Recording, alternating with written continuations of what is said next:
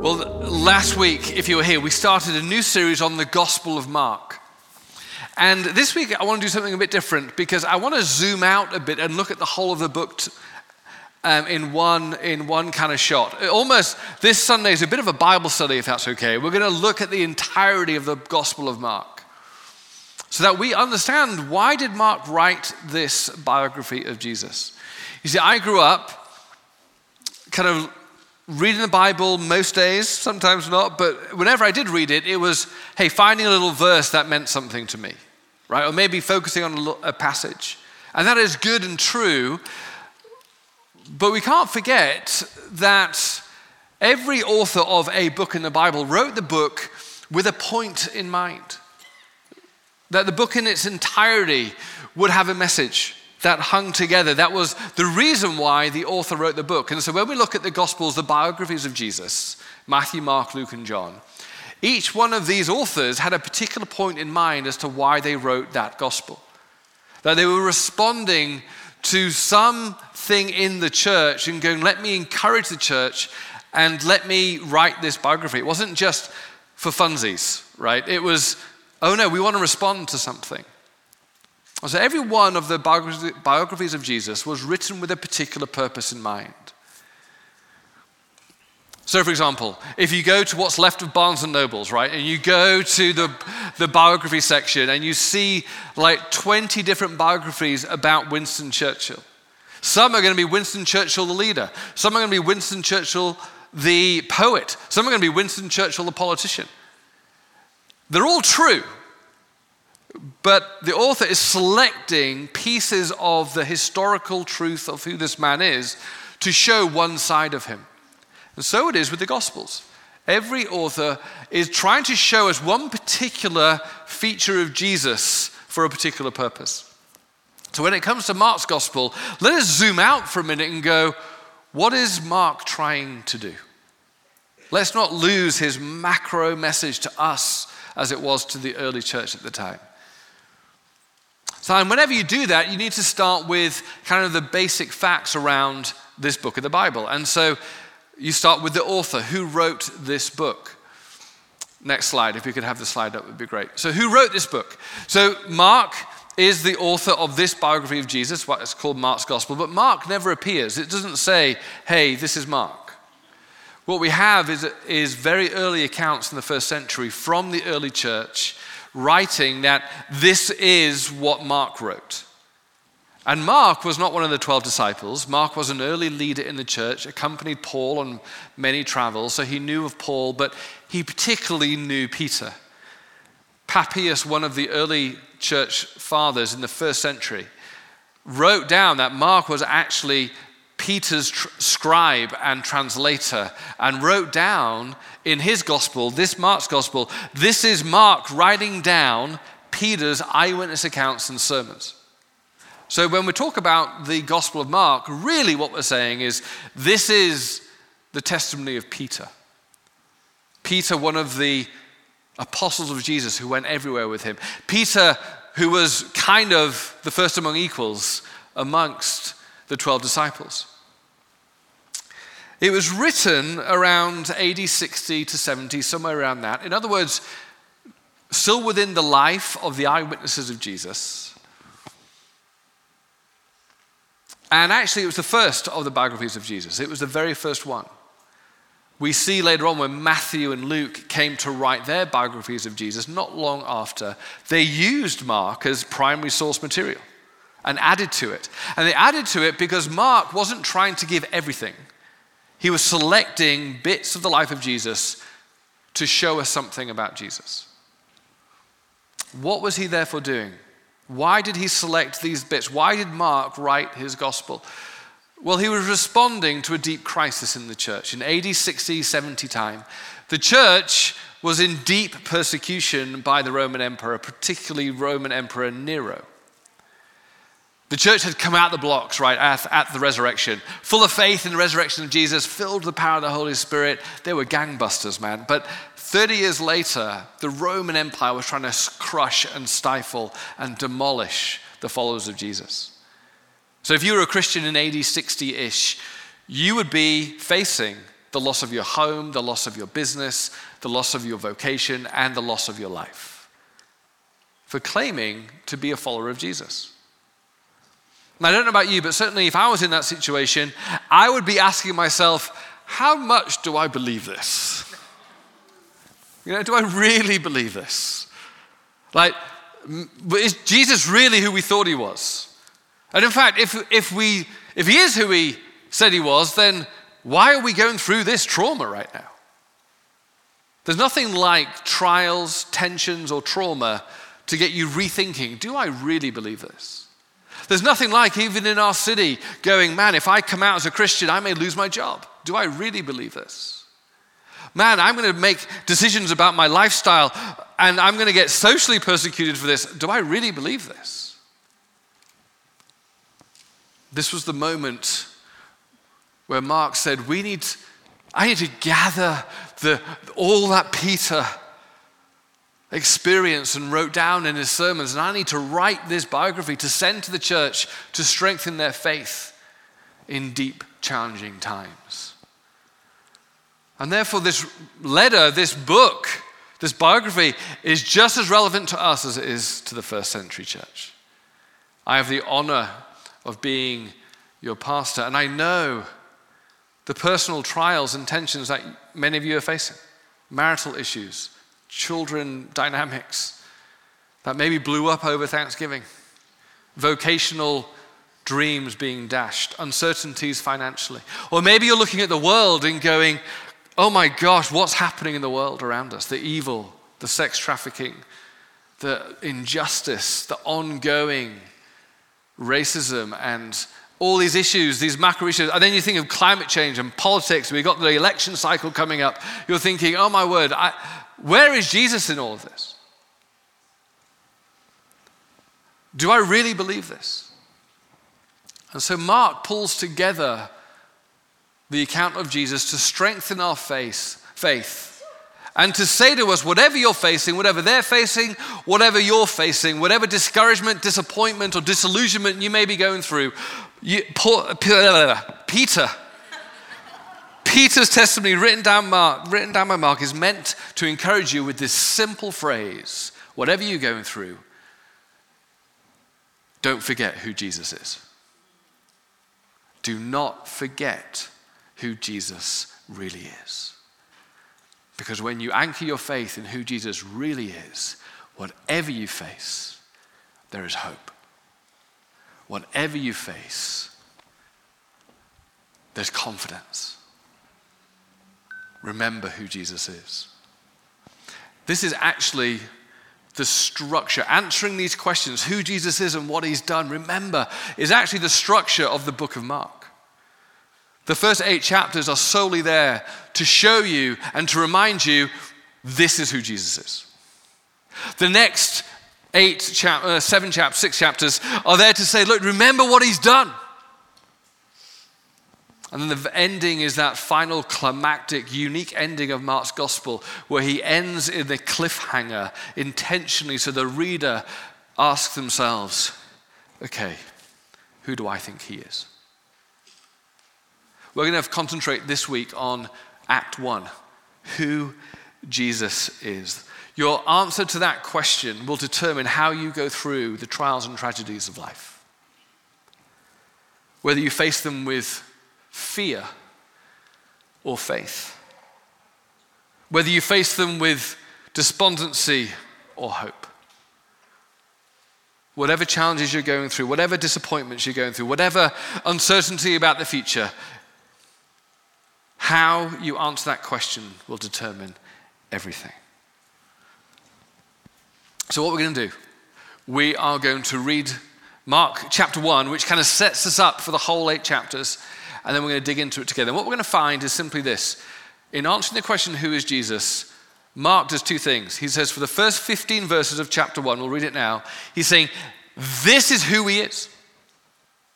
This is who he is, and this is what Peter became convinced of, and so have I.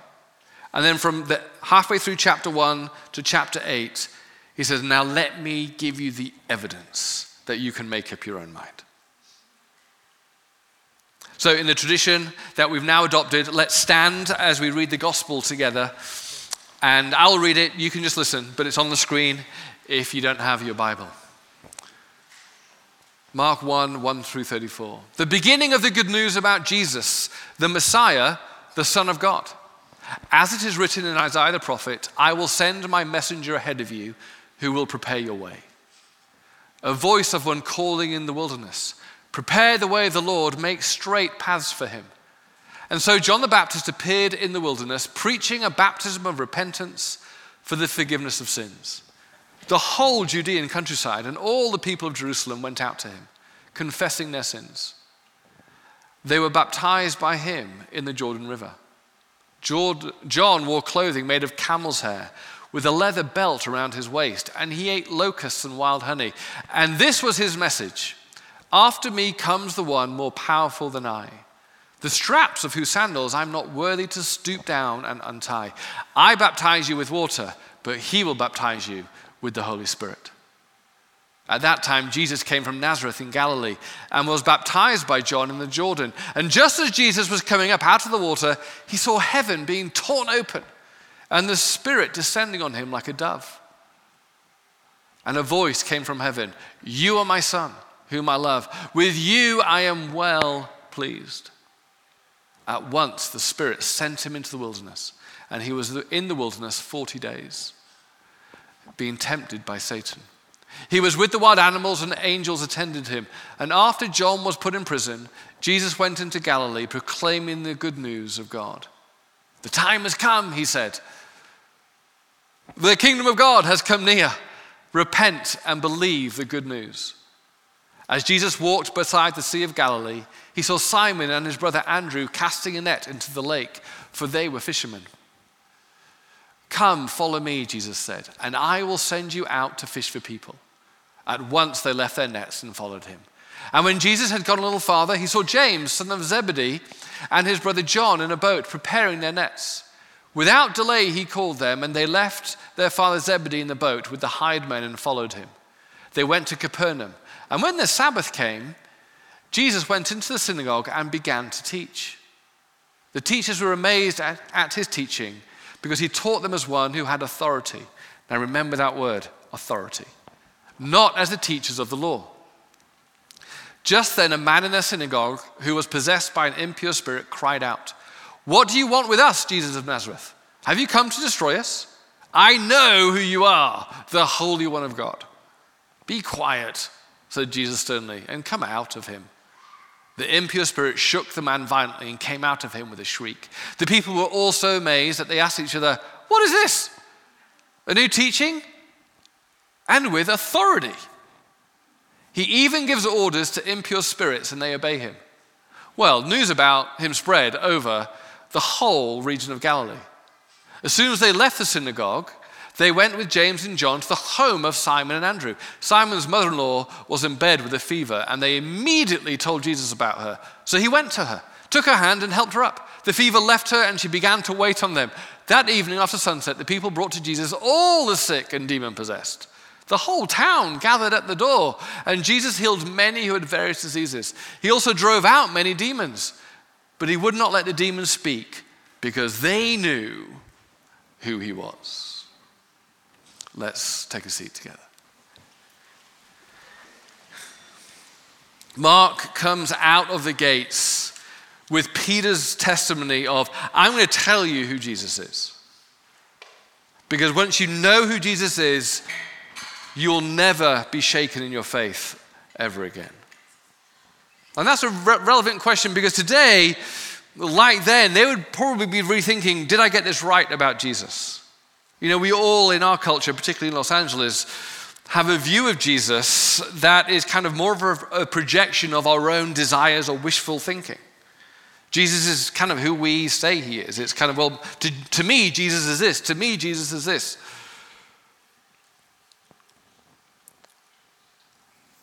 But Peter comes straight away and goes, Jesus is not up for debate. He's an objective person in history. He is who he is. And it's only when you accept him for who he really is does he become the anchor of your faith.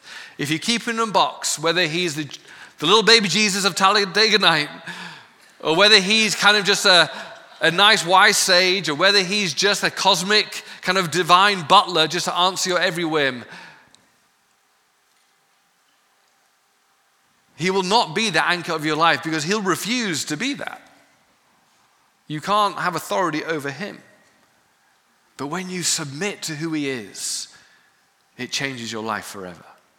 So Peter comes out the gate and says 3 things about Jesus.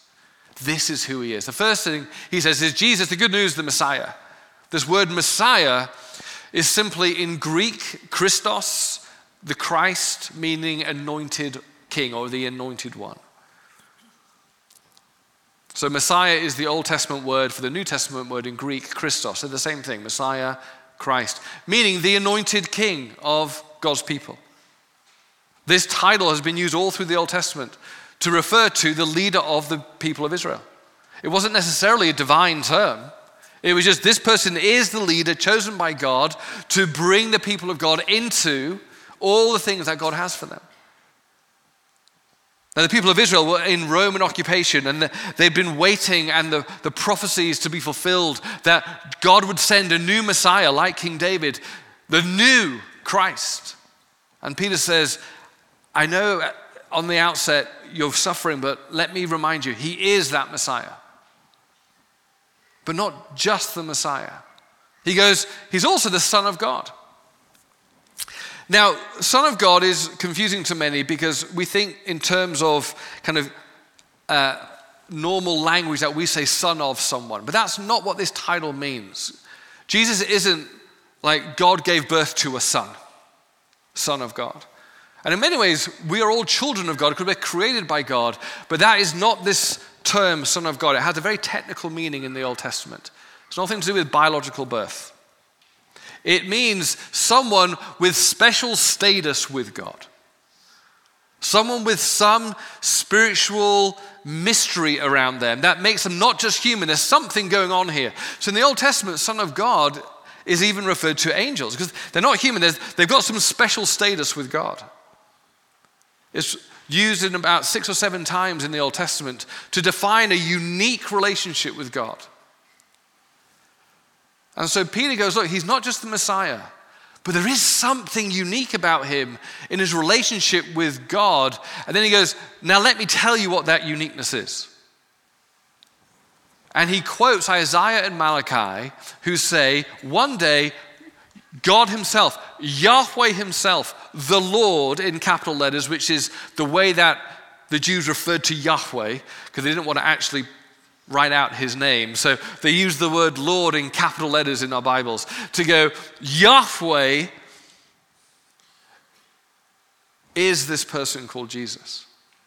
And he sets up this argument because he says, look, do you remember when Isaiah and Malachi prophesied that one day God himself would come, Yahweh himself would come to bring his kingdom, to end all the evil in the world, that one day Yahweh himself will come? Well, I now am convinced that Yahweh has come and it's in Jesus.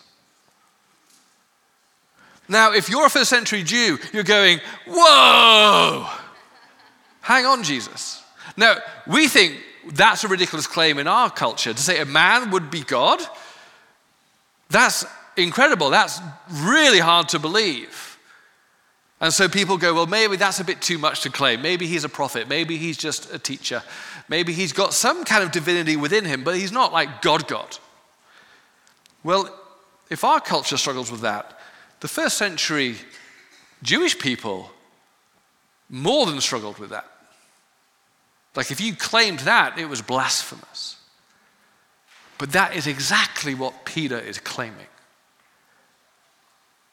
In other words, Peter's saying, look, what we have in Jesus is a deeper insight into who Yahweh is. Let me just trace this very briefly. See, in the very first few chapters of Genesis in the Old Testament, it says, do you remember these lines? God created, God created, God created. That word there is Elohim, which is the generic word for God. Like we have a generic word for God, which is God. And every religion just uses the word God, but you don't know exactly what we mean because people use the word God for many different things. Same thing in the Old Testament. The word God referred to lots of different things, spiritual beings. So God wanted to say to Moses, let me be very clear as to what I mean by I am God. There is one true God, and we looked at this a few months ago. There is only one God, and actually I'm going to take the definition of that God away from you just guessing, and I'm going to define myself that you know who I am. I even have a name. My name is Yahweh. There's one true God called Yahweh. It's the ongoing revelation as to who God is. Well, Peter's saying that is still true.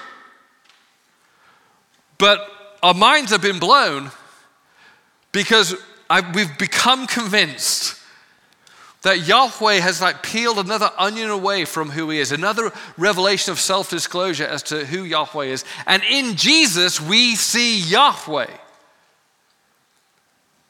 And so Yahweh is still one, but there's this distinctiveness within it. And this next slide here, we see what they start to see is Yahweh is one, but there is an integrity of personhood within Yahweh.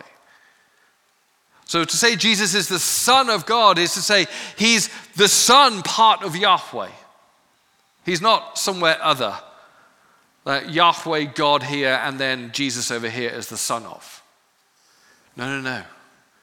He's at the very heart of the one God with this relationship, Father, Son, and Spirit within Yahweh. This is who Jesus is. Of course, it makes sense the more you realize that if we are made in the image of God and God created the universe, it makes sense if there is a relationship of love within God himself. That's why love and relationships are integral to everything we do. If there wasn't this relationship of love within God, then love wouldn't be at the heart of who we are. And yet, didn't COVID show us? We kind of shrivel up and die without community. Love is the meaning of life. Peter makes this staggering claim.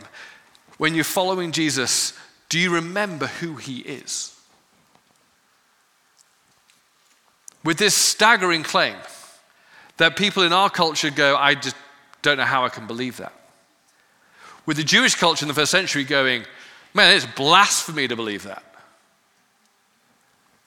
Like a good lawyer, Peter goes, well, let me spend the next 8 chapters lining up evidence to give to you, the jury, that you can see why Peter and why the early church came to this staggering conclusion that in Jesus we have the embodiment of Yahweh. And so, for the next 8 chapters, it's like in a court of law, he just goes, okay, witness after witness after witness after witness. It's why Mark actually is so quick through the different witnesses. He's not there to give the full teaching of Jesus. He's not there to give all the details of all the story. He doesn't have time for that. He's trying to cram in all the witnesses to go, look, even he thinks it's Jesus and Yahweh. And so we start straight away with, look, do you remember the leading religious figure in our age, John the Baptist? Let's call John the Baptist to the stand. And here we have John the Baptist, the leading religious leader of the time, who people were following him as a prophet, and he was baptizing people in the wilderness. And then when it comes to Jesus, John goes, whoa. I'm not even worthy to untie the straps of his sandals. No. Jesus is other. He says, look, I can baptize you with water. Like any human, I can baptize you with water. But there's only one who can baptize you with the Holy Spirit, with Yahweh himself. And that's Yahweh himself. This is Jesus. The testimony of John the Baptist is, no, Jesus is, do you remember, Jesus is Yahweh with us. Mark quickly follows with, okay, first witness. Second witness is Yahweh himself. At Jesus' baptism, which would have been seared into Peter's memory of, oh my gosh, I will never forget that day when Jesus was baptized. We're all watching him being baptized. And suddenly as he comes out of the water, literally the heavens, the skies are torn open. The Holy Spirit, like a dove, descends on Jesus, and then the Father, Yahweh, declares for all of us to hear, "This is my Son in whom I'm well pleased." The testimony of Yahweh himself, that Jesus is part of the family of Yahweh. And then, of course, we have, for the rest of the 8 chapters, the testimony of Jesus himself. I mean, if Jesus didn't claim to be Yahweh, then we don't have to worry about it. But Peter says, do you remember, we all witnessed what Jesus did for 3 years, which convinced us all, oh my gosh, he's Yahweh. For 3 years, Jesus was doing stuff that led them to the conclusion, I know this is crazy, I know I might get arrested and kind of imprisoned for this, but I have come to no other conclusion that Jesus is Yahweh. For 8 chapters, Peter recounts, this is what he did. This is what he did. Now, interestingly, never once does Jesus in Mark's gospel say to people, surprise, I'm Yahweh. Right? Never once did he do that. So he didn't claim verbally in Mark's gospel to be Yahweh, but he claimed through his behavior to be Yahweh. Let me explain why he did that, and then how he did that. See, I think we would all love, in our Western empirical kind of evidence-based investigation, to go, it would have been a lot easier for Jesus just to say, I'm Yahweh. But he didn't. Why? Why didn't he do that? Well, I think for 2 reasons, among many. The first is, we know what happened at the end of his life when people started to believe in him as Yahweh, that Jesus was arrested for blasphemy and crucified. Jesus had a 3-year ministry to do, a lot to do over 3 years. If he'd come out the blocks with, hey, I'm Jesus, I'm Yahweh, it would have been the end, day 1. But secondly, there's something about the nature of God that it's just how God rolls, in that he's not going to come into your life because he's a God of love, wants a mutual relationship with you, that never once does he come out the blocks and put you in a position where your own discernment is no longer needed.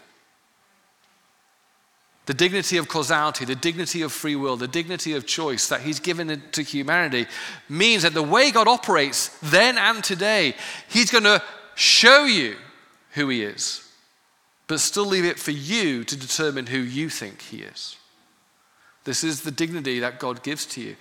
It's called mutual love by having someone choose the other out of choice. And so Jesus, because of his love for humanity, says, look, I'm not going to declare who I am. I'm going to give you the evidence for you to make up your own mind. So I'm going to, for 8 chapters, prove to you who I am, not by what I say, but what I do. And that's why in Mark's gospel, this refrain of authority keeps going. Because the way Jesus claimed to be Yahweh was unequivocal, because he did Yahweh stuff for 8 chapters. And Peter keeps saying, and then, because he's got so much evidence. Jesus did this, then he did this, then he did this. And it's all stuff that only Yahweh can do.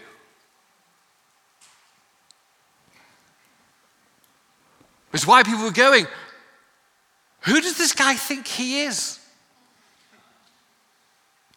I mean, imagine being in school when you're back in school, and the teacher leaves the room, and one of the pupils stands up, goes to the front of the class, and goes, hey guys, I'm going to give you all A's.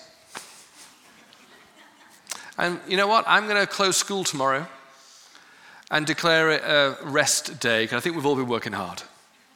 And in fact, school's off for the rest of the year. You'll all be just laughing, going, come on, mate, who do you think you are? You're acting as if you're the principal. This is exactly what Jesus did. In his 3 years of ministry, he made it so clear that his actions were the actions of Yahweh. So for 8 chapters, Mark gives 10 ways that Jesus used the authority of Yahweh. on the screen here. Number one is brokenness, that healing, that Jesus said, the kingdom of God is near. In me, the kingdom of God has come, which means I'm going to put the world right. I'm going to heal every brokenness in the world. I can do that. I got the power and the authority to turn back evil in the world. Secondly, humanity. He went to people and said, you need to follow me. That come under, as you follow me, come under my authority, you'll find life and life to the full. Thirdly, teaching. Did you see that phrase we saw earlier? It said, who is this guy in his teaching? He teaches the law differently to other people because he seems to teach as one with authority, which simply meant this. This guy is not teaching the law as if he's reciting what the law said from the Old Testament. He is actually teaching as if it comes from him. Which is why in the Sermon on the Mount later, it said, hey, do you remember when the Old Testament said this? Well, I say this. It's like, who do you think you are? Demonic activity. The demons were the only ones who knew who this guy was. And that's why they said, what are you going to do with us? And so they quickly came under the authority of Jesus. And he actually said to them, look, shut up, don't say anything. I got 3 years of stuff to do. And they submitted. Next is sickness. He went straight to the mother-in-law and healed her. Like, who can do this? Sin. Later on, he said, and then he forgave people their sins.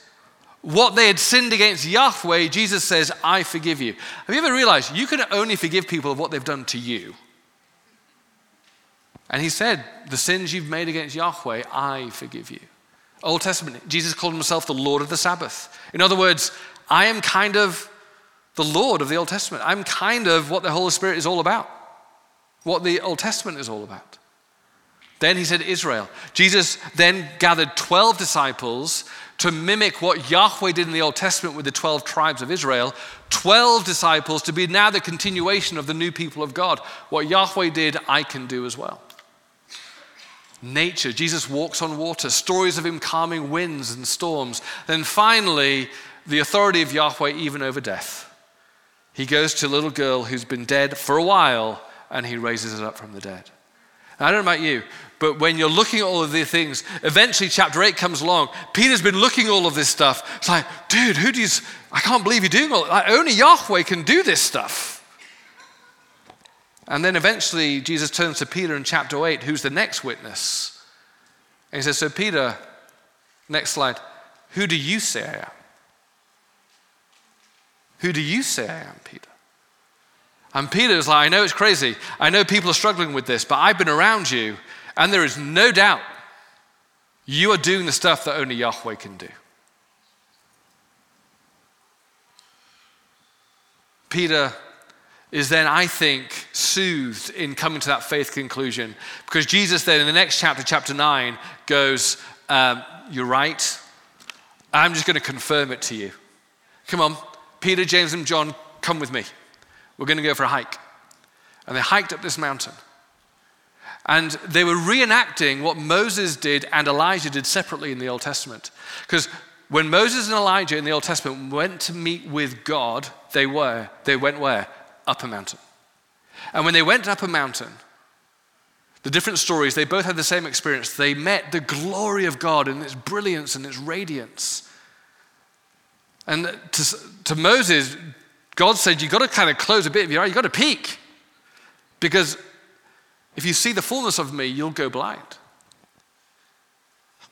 And so Jesus said, look, we're going to go meet God. Come with me, we're going to go up the mountain. And at the top of the mountain, Jesus confirmed to Peter, you're absolutely right, mate. And again, he proved it not with his words, but with actions. And somehow, he peeled away his flesh just for a minute, and the brilliance of God shone out. Yahweh on display. Imagine if you were Peter, James, or John going, I knew it! And then to confirm it, on the mountain suddenly appeared Moses and Elijah, reenacting their hike up the mountain in the Old Testament. They're beside Jesus, and the glory cloud came down among them. In other words, that same Yahweh that Moses and Elijah met in the Old Testament is the same Yahweh here, veiled in flesh, incarnacy, the fullness of God in his deity. I mean, no wonder Peter said, guys, can we just stay here for the rest of our lives? No wonder. When you've had that encounter, you never want to leave, right? So they came down the mountain, and the final piece of evidence that Peter lays out is the clincher of them all. Chapter 15. A lot of his disciples are pretty despondent, pretty defeated. Hey, we thought he was Yahweh, but he just died. And the women gather around the tomb, and they see it's empty. An angel sitting there going, I don't know what you're looking here for. He's gone. He's risen.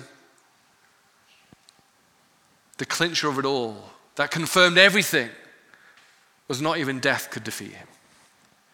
Not even Satan and all that he threw on him on the cross. Not even sin and all that was borne by him on the cross.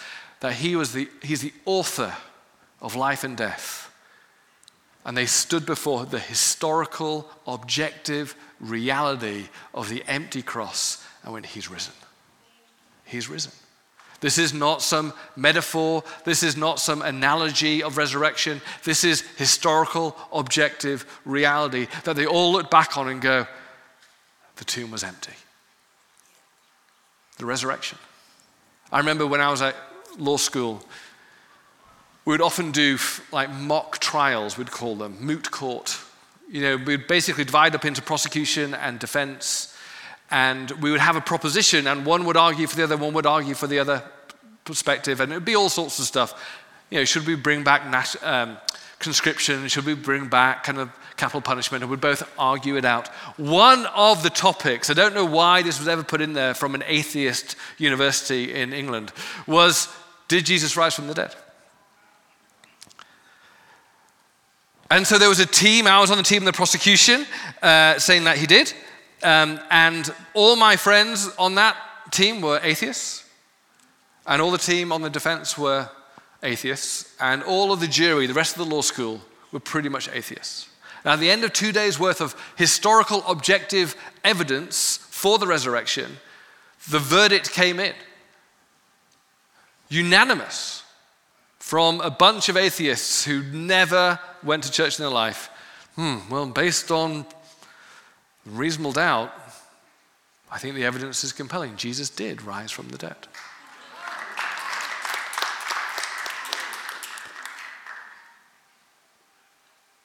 Peter then ends his trial with this crazy ending of the women leaving the tomb, with this historic reality of the empty tomb.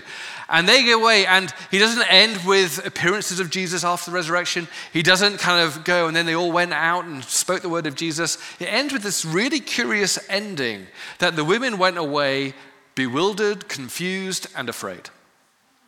The end. Now, some people go, oh, we must have lost the last page. And some scholars do believe that, but the majority are going, no, doesn't that fit with what Peter's trying to do through Mark in his gospel? By going, here's the evidence. Now it's up to you what you do with it. As you face the challenges, as you face persecution, as you face disillusionment, as you face the trials in your own personal life, as you face uncertainty about your vocational future, as you face sickness in your body, are you going to walk away still with fear, or are you going to look at the evidence and have faith that no matter what comes, I know who Jesus is, I know he rose from the dead, I know he defeated sin and death, and therefore he's with me, I need not fear anything that comes my way. This is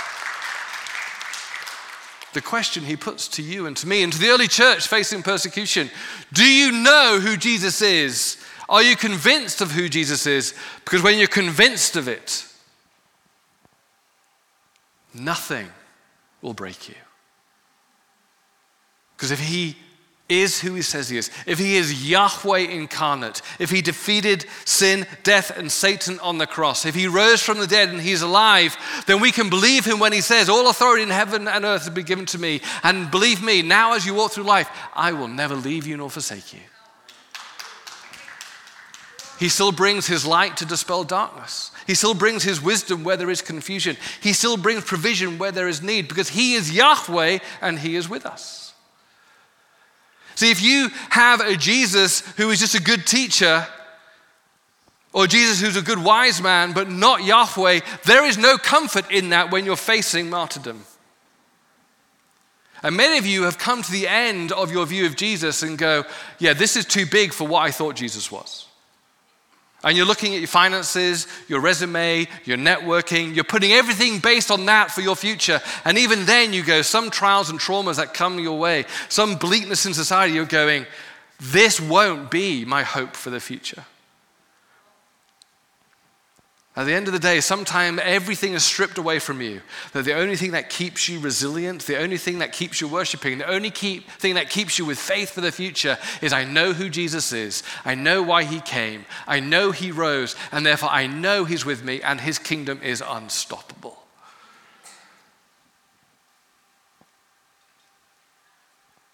He is Yahweh. He is with us. I have the privilege, I said before, of being with many of you, facing despondency, facing deep challenges, facing sickness, facing uncertainty of your future. I join you in that. But you know what gets me worshiping every morning is not some optimism about our political regimes. Do you know what wakes me up with hope is not some kind of the church is on its best form. In fact, 3 of my mentors the last 3 months have all been exposed for unhealthy behavior. I don't put my trust in pastors. I don't put my trust in politics. I don't put my trust in the scientific breakthrough, though I love all of that. I don't put my trust in my own finances, praise the Lord. I don't put my trust in my physical well-being, clearly. I only put my trust, I only have hope for the future, not because of anything except I know who Jesus is and he rose from the dead. Leslie Newbigin, a great missionary to India, was asked once, hey, with all the bleakness in the world, are you an optimist or a pessimist? He answered, confused, and went, well, I'm neither an optimist nor a pessimist. I just believe Jesus rose from the dead. It's settled. Jesus is Yahweh. That means I don't need to be pessimistic or optimistic. Jesus just rose from the dead. Therefore, my hope is that he is in charge, he is king, his kingdom is unstoppable, and he will return again and put things right. And in this moment, even though I'm in disappointments, I'm in battles, I'm in uncertainties, he promises to be with me, he promises to empower me, he promises to work all things for the good, even my stupid mistakes or the mistakes of others. He will work for the good because he is more powerful than anything. And therefore, I wake up in the morning worshiping my God, my hope, that is unshakable. Is this the anchor of your faith? If it is, it's the same anchor that led Christians worshiping to the stake of martyrdom. Because I know even when I'm on the stake of flames, I fear no evil. I fear no death. Because in Jesus, after the cross and resurrection, he holds the keys of life and death. And in him, though I die, I will not die. For I'll be with him for eternity. And he will use my death to bring glory to Jesus on this earth. There is nothing that will turn me back to fear. But I wake up in the morning with faith, knowing that he is with me. There are as I close, two stories here which have kind of been defining in my life around, oh my gosh, I'm just putting my hope in Jesus. The first was when I was 18. I went to a school in England where your junior and, what's the final word? Junior and senior years, you reduce your subjects to 3. They're called A-levels, like 3 subjects. You studied for 2 years and you had one final exam in each of those subjects. So 2 years of work, down to one exam in each subject. And your results of that exam determined which college you go to. Now, for me, as I said last week, a recovering perfectionist and performanceaholic, I'm going, okay, well, my future is in my hands. I got to study. I want to get to that college, therefore I need these grades. And I worked so hard, I hardly slept during the exam period because I thought, you know what? Sleeping is just for fools. I got to study. I woke up, did my exams, and I thought that based on my performance in my A-level results, then that will determine which college I went to. That would determine which kind of internship I got at a law firm. That would determine whether I went to a good law firm or a bad law firm. That would end up in, do I get partnership? That would end up with, am I successful as a human being? And it all comes down to, how well do I do in these grades? Have you ever thought that way? Oh, all right, we're American, yes. This is what I thought. But I had the presence of mind through a friend of mine rebuking me in my own worshipping myself and my results as God. He said, you do know God's in charge of your future. Yes, hard work. Yes, yes, yes. But ultimately, he will redeem even your mistakes if you trust him. So my school said, look, we need to mail you your exam results, right? This was like back in 1854 when we used to mail people things. So they needed is a self-addressed, self-stamped envelope, self-addressed stamped envelope. So I wrote my name on the envelope, put a stamp on it, and then handed it into the school. But I had the presence of mind and faith to know that actually my future is not in the hands of these results. I've worked really hard, but ultimately, Jesus is Yahweh. Jesus is my God. Jesus has designed for me things for him to do. And regardless of now what happens, I leave the outcome to him. Now, I knew that was fine to say when I was giving the envelope. I knew I'd be panicking by the time results. So I wrote on the back of the envelope 3 words to remind me before I opened the envelope. I simply wrote down, praise God anyway. Praise God anyway. For whatever's in this envelope, my life's in his hands. I remember that day I opened up the envelope, I prayed, I said, oh yeah, that was me, yes. I opened up the envelope, got my results, and they were not what I'd hoped for.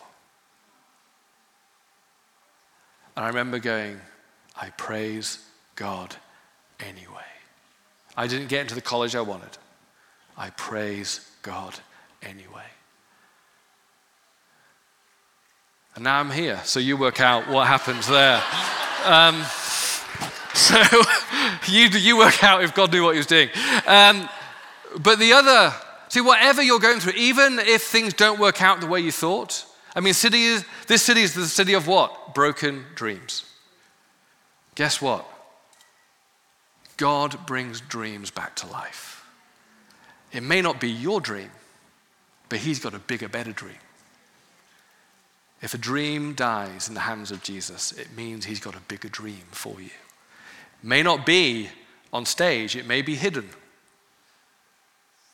It may be not celebrity. It may be just squirreling away, making a difference for the kingdom where God wants you. Because his greatness is what he needs of you. But then finally, what shaped my life, a man who knew that despite disappointment, despite disillusionment, despite the headwinds of opposition, I know who Jesus is, therefore I'm going to keep going. Half of the battle is to keep going.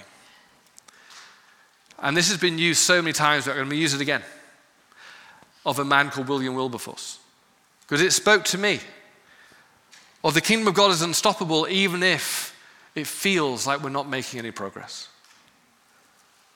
You know the story of William Wilberforce. At the age of 27, a young politician, wealthy aristocrat decided, I'm going to follow Jesus. I'm going to go all in with Jesus. And he was convinced at that point that he was to give his life for the cause of God to abolish slavery. He saw the evils of slavery from Britain and convinced, I've got to do something about it. Like many of you have been convinced you've got to join with God to do something about the evils in this world. So he turned to Parliament as a politician, I'm going to abolish slavery. The problem is it didn't come easy. He went to Parliament with legislation to abolish slavery in 1789, 1791, 1792, 1794, 1796, 1798, 1799. they all failed. I don't know about you, but I'd be thinking, Jesus, is your kingdom unstoppable? Did you call me to do this? But he endured because he knew who Jesus was. He knew who Jesus is, and his kingdom is unstoppable. For the next 20 years, he was still working, and in 1831, he sent a message to the anti-slavery society in which he said, our motto must be perseverance, because ultimately I trust the Almighty will crown our efforts with success. In other words, I know who's got authority. I know his kingdom's unstoppable. What we have to do is keep going. In your trials right now, keep going. In the disillusionments of setbacks, keep going. Man, we've tried to heal our marriage or our family, keep going. Because your hope is not in your own strength, but you know who Jesus is, and he's with you, and his kingdom is unstoppable. In July 1833, the abolition of slavery bill was finally passed in the UK Parliament. 3 days later, Wilberforce died. And I think he died going, see, the kingdom of God, no advance of the kingdom goes unopposed, but no advance of the kingdom will be thwarted. Whatever you face, do you remember who Jesus is? Do you remember who's with you? Do you remember who's standing right with you and actually inside you by his Spirit to say, all authority in heaven and on earth is with me, and I am with you, and I will never leave you nor forsake you. Let's get up, keep worshiping, because the kingdom of God is unstoppable. Amen. Let's stand together.